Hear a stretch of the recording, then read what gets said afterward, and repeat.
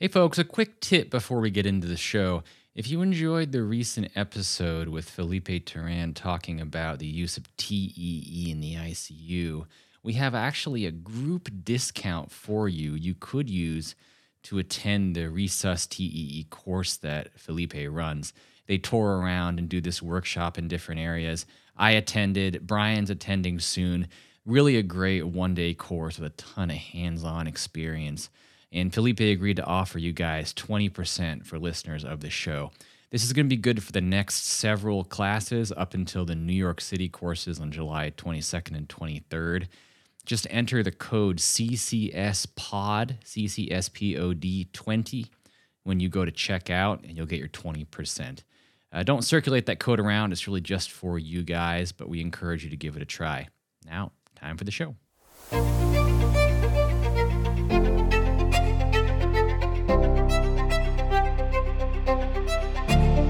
Hey everyone, I'm Brandon Odo. And I'm Brian Bowling. And this is Critical Care Scenarios, the podcast where we use clinical cases, narrative storytelling, and expert guests to unpack how critical care is practiced in the real world. Hello, everybody. Welcome back to the podcast. It's Brian Bowling with you, and with me, as always, is Brandon Odo. Hi.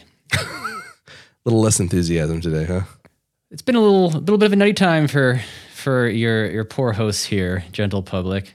Brian's been, I don't know, it feels like you've been at a conference every week, whereas I, in like 6 weeks, am supposed to move into our first house that we're trying to buy, and then like a week after that, we're having a baby, and then like a month after that, I'm changing jobs. So, you know, great time to record a podcast. Yeah, well, so I thought today, since Brandon is struggling so much with things, we'd keep it light. We're going to do just the two of us, and we're going to talk about something that we do literally all the time because it's the basis of this podcast. We're going to talk about case-based learning and actually how you can do what we do in your everyday practice and training, whether you have formal trainees or just, you know, the people you work with, helping each other stay sharp. So why don't we start off, Brandon, what is the big benefit of case-based learning? Why did we decide to do this thing to begin with? Yeah, good question. There are some hot words and kind of terminology things here. All we're talking about is using a clinical case or scenario, sort of vignette or whatever you want to call it, as a framework, as a teaching environment to convey information. And this could include anything from starting at the high end, traditional simulation, high fidelity sims where you work with equipment that simulates patients, and it's in specialized labs, and it's kind of tries to get as close to reality as possible. All the way to, this could include the question stem in a standardized test that says, you come across a 20-year-old male who's complaining of chest pain or something like that. These are all kind of case-based.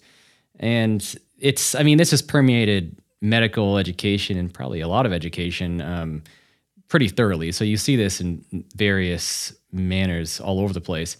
But it's something that I think we both have some interest in, as you said, proven by the fact that we're doing this podcast. The whole premise of this podcast is teaching using cases, maybe using an expert to see how they handle the case. In this case, doing it orally. But I think we have sort of some ideas about how this is done well and some of the different ways you can go about it and pearls and pitfalls and so on. Certainly not the only perspective, not even necessarily an expert one. There are people who really study this. It's kind of entered the formal world of educational theory, and there's people who get like degrees in simulation and all kinds of stuff. So I don't think we're really the right people to talk to about all that, although I feel like you might have been exposed to a little more of the formal theory than I have. Yeah, and fortunately, not being the right people has really never stopped us before. So, yeah, so I like you brought up simulation. So I actually did my doctoral work on simulation training, and do quite a bit of it with our APP fellows and with our nurse practitioner students at Georgetown. And it's a big interest of mine. And I think one of the things that people like about simulation is that it really helps to kind of cement that learning. I found that when you apply what you know, especially the closer to learning it, you apply it, the better it sticks with you. And, it sort of makes it more real, right? That the whole, show me something, I'll be more likely to remember it than if you just tell me.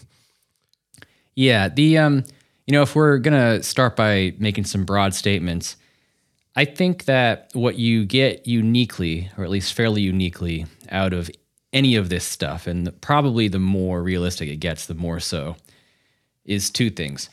One is that it gives you a little bit of stress. It kind of puts people in the situation in a way that creates more investment and interest than if you were speaking purely hypothetically. Of course, a real patient is the best example, but if you get pretty close to that, they kind of think about it as if it were a real patient, and it helps engage them and it helps remember. So there's that. The other side is just that by building more context for the underlying teaching points, it enables you to teach things that are kind of subtle and small scale and detail and logistics and kind of workflow-based things that you don't usually teach when you're in a purely like didactic context. So this is sometimes called tacit learning. It's things like, the core teaching point may be that this patient needs a thrombectomy, but that is surrounded by so many smaller points that you need to understand for real world clinical practice, but that are usually not in like the textbook where it says, the answer is to do a thrombectomy. Things like, how do you support the patient in the meantime? Who do you call? What do you do in what order? Okay, you do X, but what's the dose? How do you get it done? What do you need to do first? All those kinds of things. In theory, you could teach those, in bullet points. But in practice, it's hard. There's so many of them. You don't even think about what they are until you sort of need them. So these sort of case-based settings are good for conveying that. And again, it's, as with all teaching, it's trying to get as close as possible to real-world experience. And the more you can flesh out a theoretical, hypothetical scenario, hypothetical world, the more of this you can get across. Yeah, so if you look in the educational literature with stuff like this, there have been studies that actually show that there is an optimal amount of stress that enhances learning, right? So you want to engage a little bit of that stress because it will sort of cement that knowledge in a little bit better than just sitting there passively reading or even just passively watching a video lecture or even listening to this podcast, right? That active engagement, that little bit of stress will help cement that. But too much stress, and it's harmful for learning. So that's why a lot of that learning, literally on the job learning, doesn't stick around quite as well as you would hope because the stress levels get too high and you're just get into survival mode. Yeah, in a way, this kind of format might get you right into the sweet spot because it has the realism of real life. So you get those details and you get a little bit of engagement, but it's not a real patient. So they're less likely to be actually panicked and you're less likely to have to, take over and take care of the actual patient. You can let them make mistakes and kill people. Right. I always tell students, you can't kill the simulator, right? We'll just reset it, hard reboot, So there's the stress is there, but the stakes are low. And then I like what you said about the practical stuff, because I think we all have that experience, right? Of we learned something in school or we learned something in even a postgraduate lecture that then we go to apply and we find out that it doesn't quite get applied that way in real life because there's nuance to stuff. And by doing things like these cases, or even at the high fidelity level simulation, you can sort of explore the kind of real world application of what you've learned, and it can really be helpful too. I heard a guy talking about simulation at a conference not long ago, said, one of the nice things is you can run through these scenarios, even the low fidelity stuff like just cases, and discover holes in your process, right? So as you're working through how would we do this in real life, you find out that, well, I would need, this piece of equipment, like for a difficult airway or whatever. And you find out that, well, I don't know where it is. We can't find it, right? So we can refine our actual clinical process, at a time that it's not life and death, right? That's not the time you want to discover that nobody knows where the bougie is. Yeah. Yeah, exactly. And I think one of the things that we're getting across here is that there's a spectrum of how seriously, how much effort and how much fidelity you put into these things. But at each level, there's utility to it. So, we talked about actual SIMs. Coming down from there, it might be like a somewhat formal kind of maybe spoken or written case in which, maybe some of the cases on this show fall into. And then maybe more informal ones, just maybe like extemporaneous things based around a teaching moment. You're in the unit with a student or something.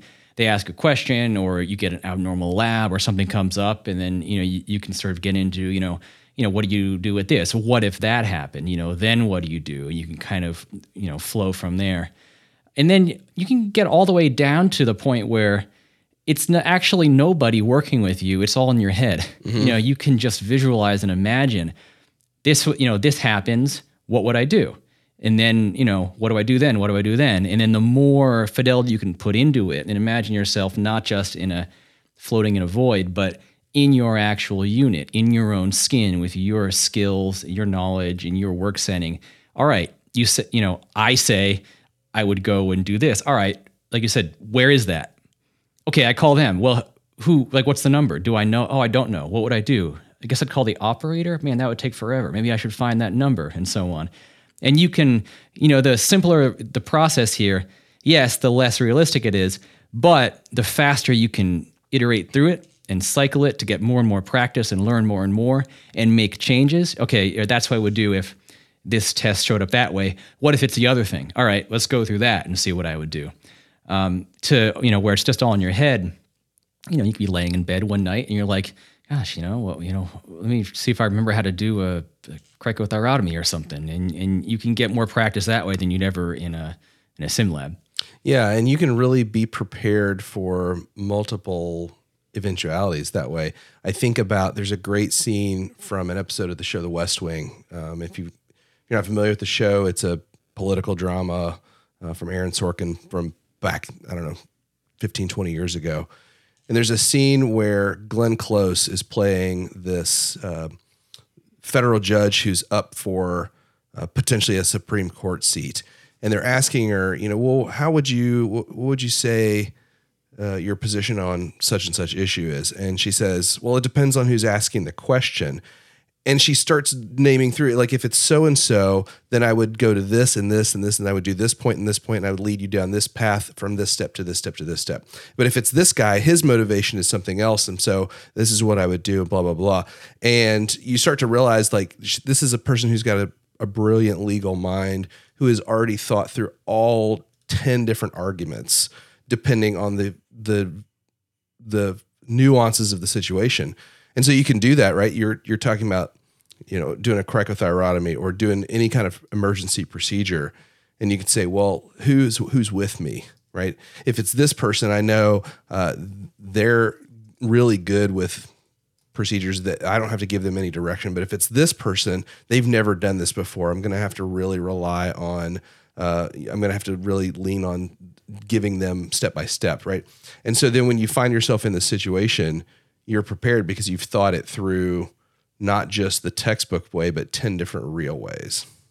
Yeah. And part of what you're saying is that there's kind of a sweet spot in the level of the person's knowledge or preparedness, at least for a particular type of case. People who are at a pretty high level and should have a good understanding of something. Let's say someone who really should be trained on something, and maybe this is more review, or trying to find areas of weakness or whatever, maybe an actual test situation, like you're doing oral boards or something.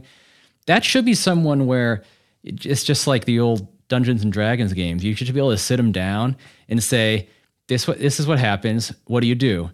And then what do you do? Okay, and then what do you do? Like they shouldn't need any prompting or any kind of help because, of course, in real life they wouldn't really have those things. It should be something they can kind of pull out of their hat. If you try to do that with somebody who's kind of an earlier learner, they're going to be drawing a lot of blanks, and then you're kind of losing some of the context of the case because you're spending more and more time just teaching.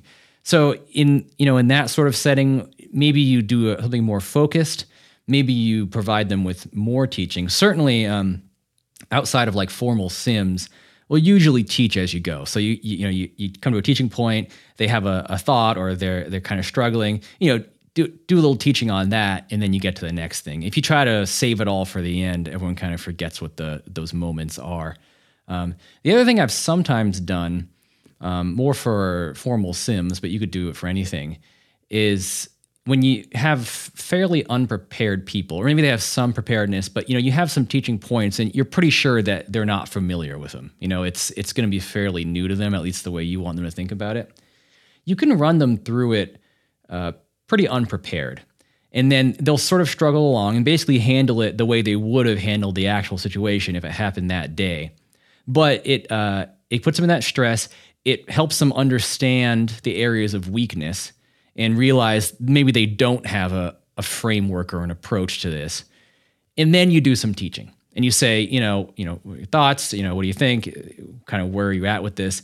And then you give them the model you want them to have, your approach to XYZ situation, and then do it again. Maybe not the exact same case, but same theme, same teaching point. And then they sort of use what you've given them. And I think that's much more likely for them to kind of get the point than if you only did one. Either you let them struggle and then you teach, but then they don't actually use it until maybe they actually come across that, or vice versa. You teach first and then they use it, so it's fresh on their mind, but they weren't really primed for it. They didn't know why they cared yet. Yeah.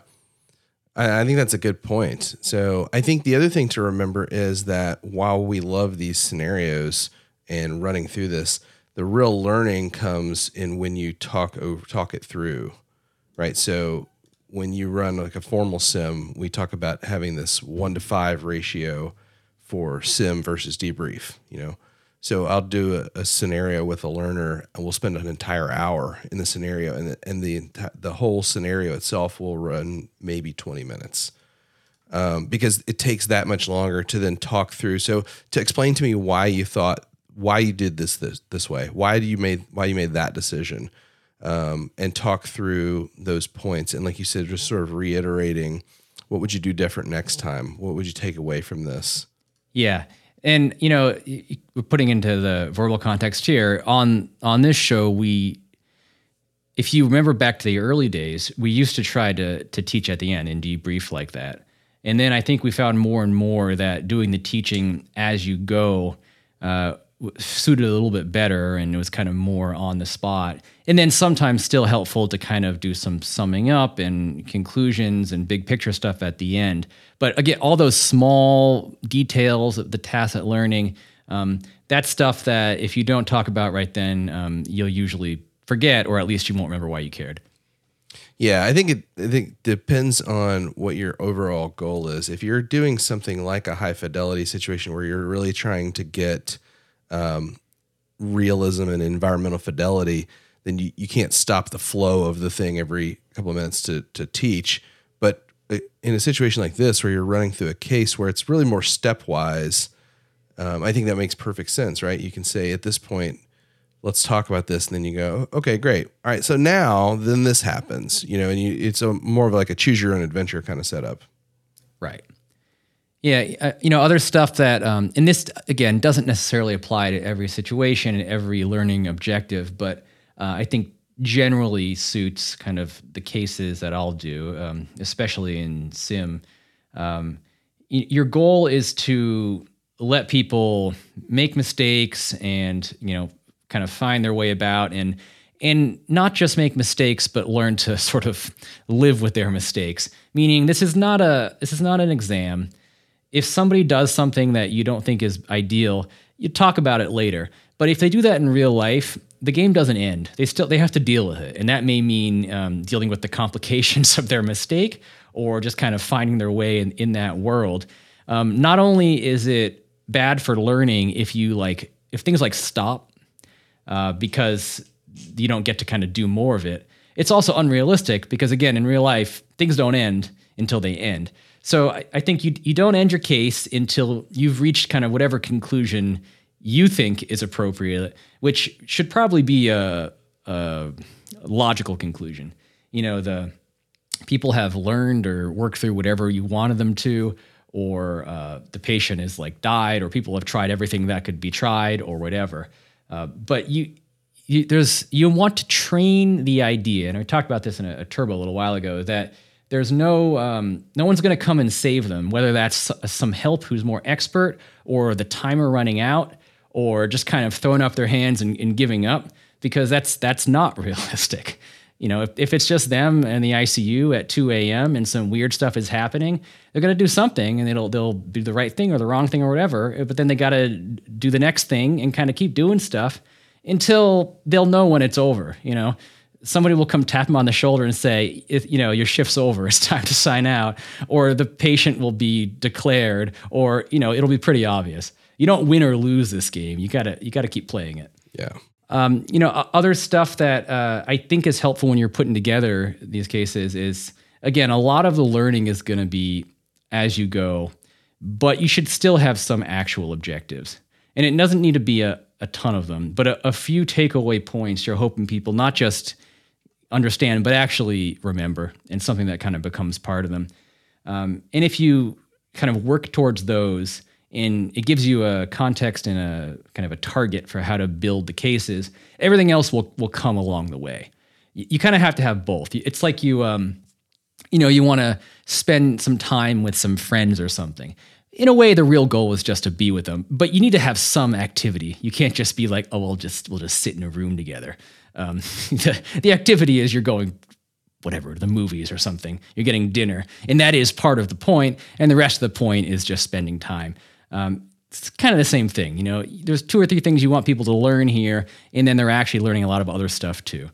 Yeah. Well, if you don't have those kind of learning objectives, to use, real formal terminology, then it may be fun, right? You may have a good time, but have you really learned anything? Have you really accomplished anything? And you got to make sure that that's what you're working towards. Yeah, and again, a lot of the stuff will come along the way, but I think people can also tell when there was no ultimate point to it. Yeah. I mean, they may have learned some stuff, but they won't think they did. You're kind of sneaking everything else in there. But it's like, I don't know. It'd be like if you showed up for a lecture in school and the topic of the lecture was like nothing in particular, and you just chatted. You might learn stuff, but people would be like, why are we here?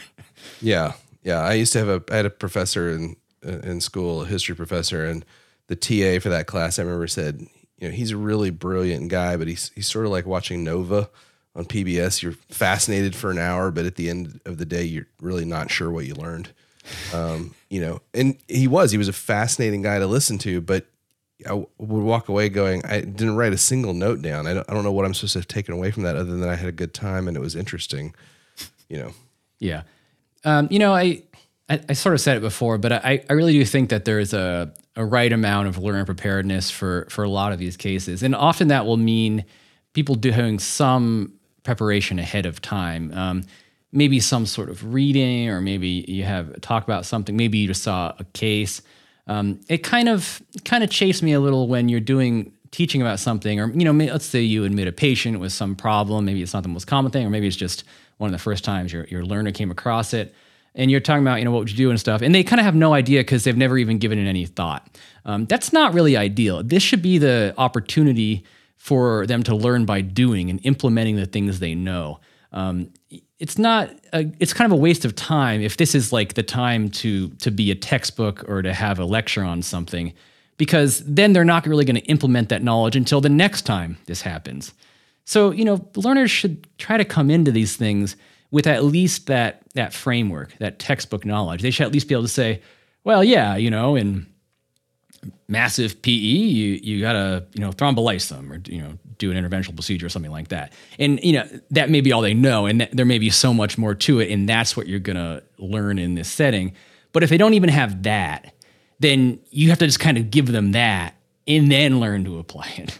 So, what you do with that may depend on what you're doing. But, if you're going to be doing cases on XYZ, maybe there's some pre-reading or something like that. You prep people in some sort of a way so they bring something to the table. Yeah, because if you literally know nothing, right? I mean, how much can you possibly learn if I give you a scenario that you don't understand at all? You go, I don't know, I'm just going to make stuff up and fumble through, and then we'll sit down for 45 minutes and you tell me how dumb I was, right? So you have to have some basis of understanding, I think. Yeah, in that case, the learning point just becomes like panic, that they were wildly right. unprepared, which is there is learning there, but it's just one thing. Right, exactly. That's kind of a poor use of time. Yeah. What else? What do you find helpful when you're putting together cases and putting people through these? So one of the things that I think is underappreciated when you put these things together is how much you have to think. I mentioned it's a sort of a choose your own adventure. How much you have to anticipate how people are going to respond, right? I have all the time a scenario written out where I start putting a student through it and the student does something completely unexpected. And now we're off the script and I don't really necessarily know where to go next. And so it involves a lot of thinking on your feet. And that's happened on the podcast sometimes too, is that, we'll sort of set up a guest in a place we want them to go and they go a different place. And now I'm like, oh gosh. So now I'm scrambling to try and figure out, okay, well, how do I adapt to that? And how do I steer them back to where I want them to be? And I think that's one of the hardest things about doing this is sort of anticipating the things that people might say and do.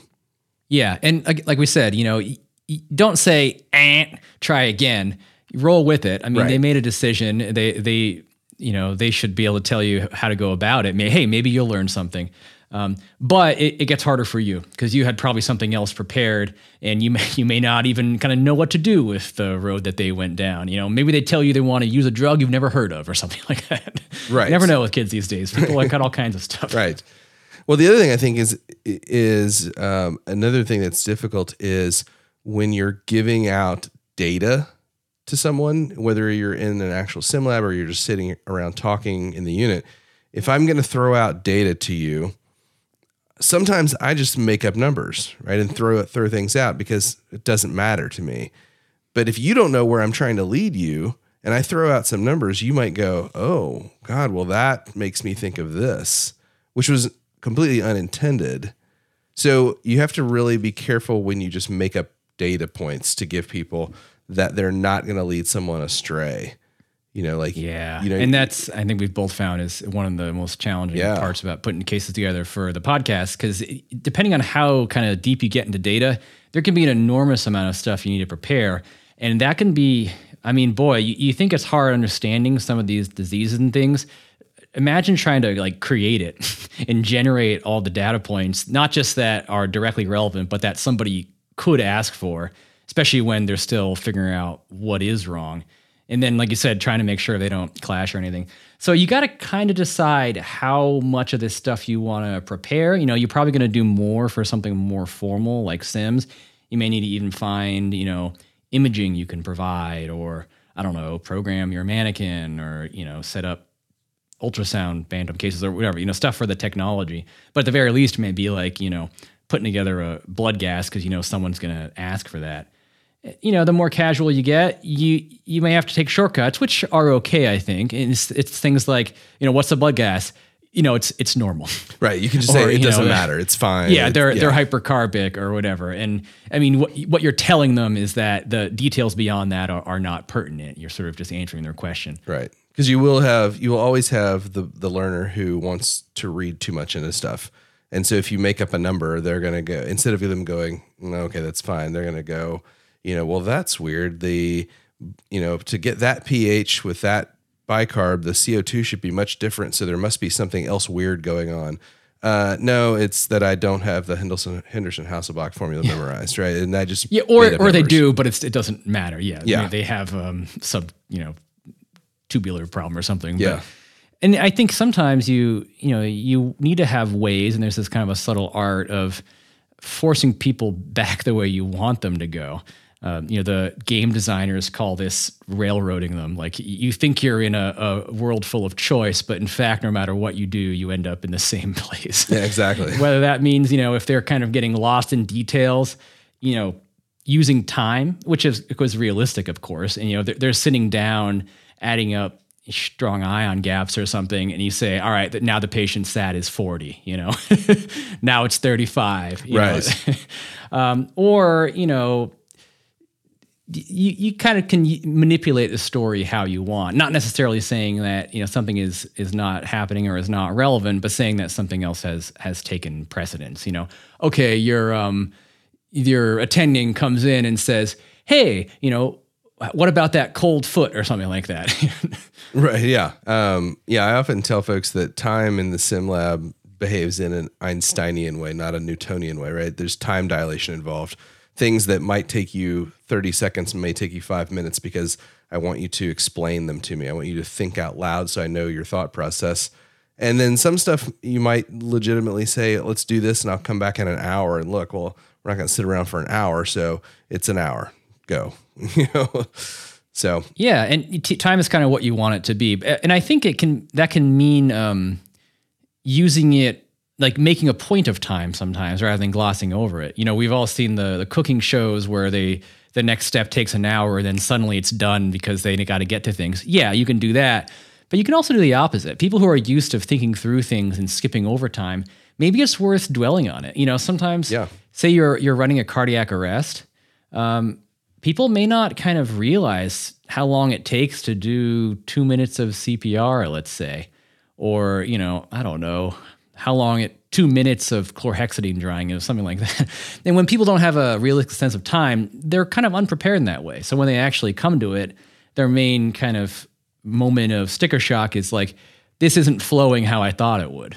So sometimes kind of forcing people to stick with something and they're kind of looking at you behind the mirror like, aren't we done here yet? No, you got a patient still. Keep working with it. Yeah, or the longest 90 seconds of your life while you're standing at the head of the bed waiting for rock to set in, right? Yeah. Until you do that and you're standing there with the scope in your hand, you don't really realize how long 90 seconds is. I've something that I think is helpful, and not in every situation, but depending on how you're doing your teaching, is sometimes to because as I said, the more details you can put into cases, probably the better. And one of the limitations to hypothetical cases is that a lot of the background context doesn't really exist, but it can pertain to what people do. So, for instance, where your hospital is, the resources available there, and even what time of day it is or what day of the week can really change a lot of what you do in real life with real patients. And that never really shows up in textbook teaching because how would they incorporate that stuff? Yeah. If you want to have that play a role in your case, how do you introduce it? Well, one way that I've done in the past, and I used to do written scenarios on my old website, EMS Basics for pre-hospital people, was I made up a fictional city. So you're, quote, working in a, quote, EMS system, which is not real, but it's fleshed out. It's called Scenarioville. You work for Scenarioville EMS, and it has real, quote, real hospitals, which all have different levels of capability. It has a real map, which I just took from another city's map, and I relabeled things. And you have, a real system that has certain capabilities and so on. So that gives you the opportunity to do more practice than you normally would. So you got dispatched to a call, and then you'd have to listen to the dispatch. That would record it. So you have to learn how to do that, and then find a route on the map, how to get there. And think about as you go, this is what dispatch, what might be facing, what should we bring in, and so on. And then, when you're there, kind of what actual resources you have. You're not thinking like, well, some systems have LMAs and then some you just have to bag people or whatever. You know what you have. You know how much ALS is available and so on. And then you're making transport decisions and you got to say, well, I'm closer to this hospital, but this could be a stroke. And I know that they're not, a stroke center. Maybe we go to the other one, that kind of thing. That's something that is helpful if you can build that background. Obviously only useful in certain situations, probably most of the time in kind of hospital-based teaching. you use your own hospital, right? That's the appropriate, relevant context. Of course, if you're teaching, house staff or students, learners who are not necessarily going to be working there, or you're in a pure classroom setting where there kind of is no hospital, then maybe it's helpful to make something up. You give people that context if that's the level you want them to be thinking on. Yeah, I think that's good, and I'll try to incorporate that too. Sometimes I'll say, especially students want to consult somebody, right? So I'll pick, one of the cardiologists and sort of emulate what I think he or she would do versus a different one, to add some sort of not only realism but also maybe steer the case, right? If I'm wanting them to keep going with what they're doing, then I'll say, well, you consult surgery and they're scrubbed in a case and they're unavailable right now. So sorry, you're going to have to keep going. Right. Or if I feel like we're at a point where this is a good point to end the scenario, then, suddenly the cardiology service becomes super helpful. And not only are they going to come see your patient, but they're going to take them on their service, and that ends the scenario, Yeah, definitely. What else? Sometimes I find the best applications for kind of verbal scenarios are when people understand sort of the principles of something, but there's a lot of individual variables or breakpoints in the actual application of it that just need practice. So there's one situation, but there's like 4 or 5 ways that it can go. And people just need to kind of crank through those. So you may be interpreting a PA catheter. People learn to use swans and look at all these numbers. First, they should learn what these things mean, right? And kind of in principle. But when it comes to actually using them, it's kind of daunting. You stand in the door of the room and there's all these numbers and you just need like an approach to it. Great time to practice. And a good example of kind of semi-realistic cases, you just need a piece of paper or a whiteboard or something where you can jot down the numbers. But you go, okay, you're dealing with this patient, they're hypertensive. These are the numbers. What are you thinking? And then, okay, well, this changes. And then now these are the numbers. And you can kind of quickly crank through situations of whatever, hypovolemia, tamponade, vasodilation or whatever, and give people a framework to think about, all right, these are like my filling pressures, this represents, cardiac output or whatever. And it doesn't take long at all, but you wouldn't be able to do that without their realistic examples. Even saying, oh, this is high, low, normal is not the same as just giving people numbers and making them think through what's high and what's normal and how do I fit together these different figures. Right. And I think, the nice thing talking about specifics like that about these scenarios is that you can pull in multiple data points, right? So I do a lecture for our Georgetown students on point of care ultrasound case studies. And turns out when I've got them all developed, the ultrasound aspect of it is actually pretty little. They have to interpret ABGs. They have to look at some chest X-rays. They have to kind of take the nuts and bolts of the story, and then I throw in an ultrasound image, and it's just one more piece of the puzzle. And so I think doing these scenarios allows you to sort of pull in multiple media, multiple sources of input, and really think through things in a much more realistic way than just look at this and interpret this would. Yeah. Do you like to have, say you have a group of people, do you like to have like some people observe while somebody is going through a case? Or do you find that there can be too much observation, makes it too stressful, or is it a waste of their time? Or so it sort of depends. I'll do these lectures where we'll just do a whole big room and I'll just have people shout out, answers to stuff. But when we do the actual training, like in the sim lab, I have like one person who does it and then other people play different roles. And usually I like to have one person whose whole job is to sit back and just watch. That's it. They don't interact with the scenario at all. And I find that they're a really good source of information afterwards because, the people that are involved playing different roles, even me kind of running the thing, we're all doing multiple things. And if you've got somebody who's just taking it in, they sometimes catch a lot of stuff that that everybody else missed. And they can say, I noticed that when you did this really well, or you missed this when you were doing your exam, or, whatever. Have you thought about doing this, using this drug instead of that drug? So yeah. They're probably looking at stuff that, different from what you Yeah. are. No, I agree. When you're doing, actual sims, it's nice to have one person in the hot seat and a few supporting players, because it makes it more realistic. You always have a team in real life. It teaches people how to maybe do some of those more delegated skills. Sometimes it could even be an opportunity for people to practice like procedures or something if you have the setup for that. And it can be a good practice for the team leader to learn to delegate. Yeah. Whatever is appropriate to doing that. When you're doing more kind of verbal cases, one person has not much help to have observers, but you can have 2 or 3 people and you can kind of, take turns, each question to the next person. I think everyone still kind of feels like they're in it then. Yeah. A bigger group than that, and it starts to get a little diffused, I think. Yeah. Again, it depends on the level of formality. If there's 3 or 4 of you sitting around in the unit just talking, then I think, go around the table and, okay, what do you think about this? Now the next question goes to you. What do you think? How would you do this? And not necessarily ask the same question to everybody and get them to all weigh in on their choice, but just sort of take turns going around and just discuss things, versus feeling like one person is on the hot seat while everybody else is watching them. Yeah. But if you have like 2 or 3 people, I think they still kind of feel like they're in the case. Yeah. Whereas if it's like 10 people, it's not so much a case. It's more just kind of, like Socratic method kind of stuff. Right. You're just right. having discussion.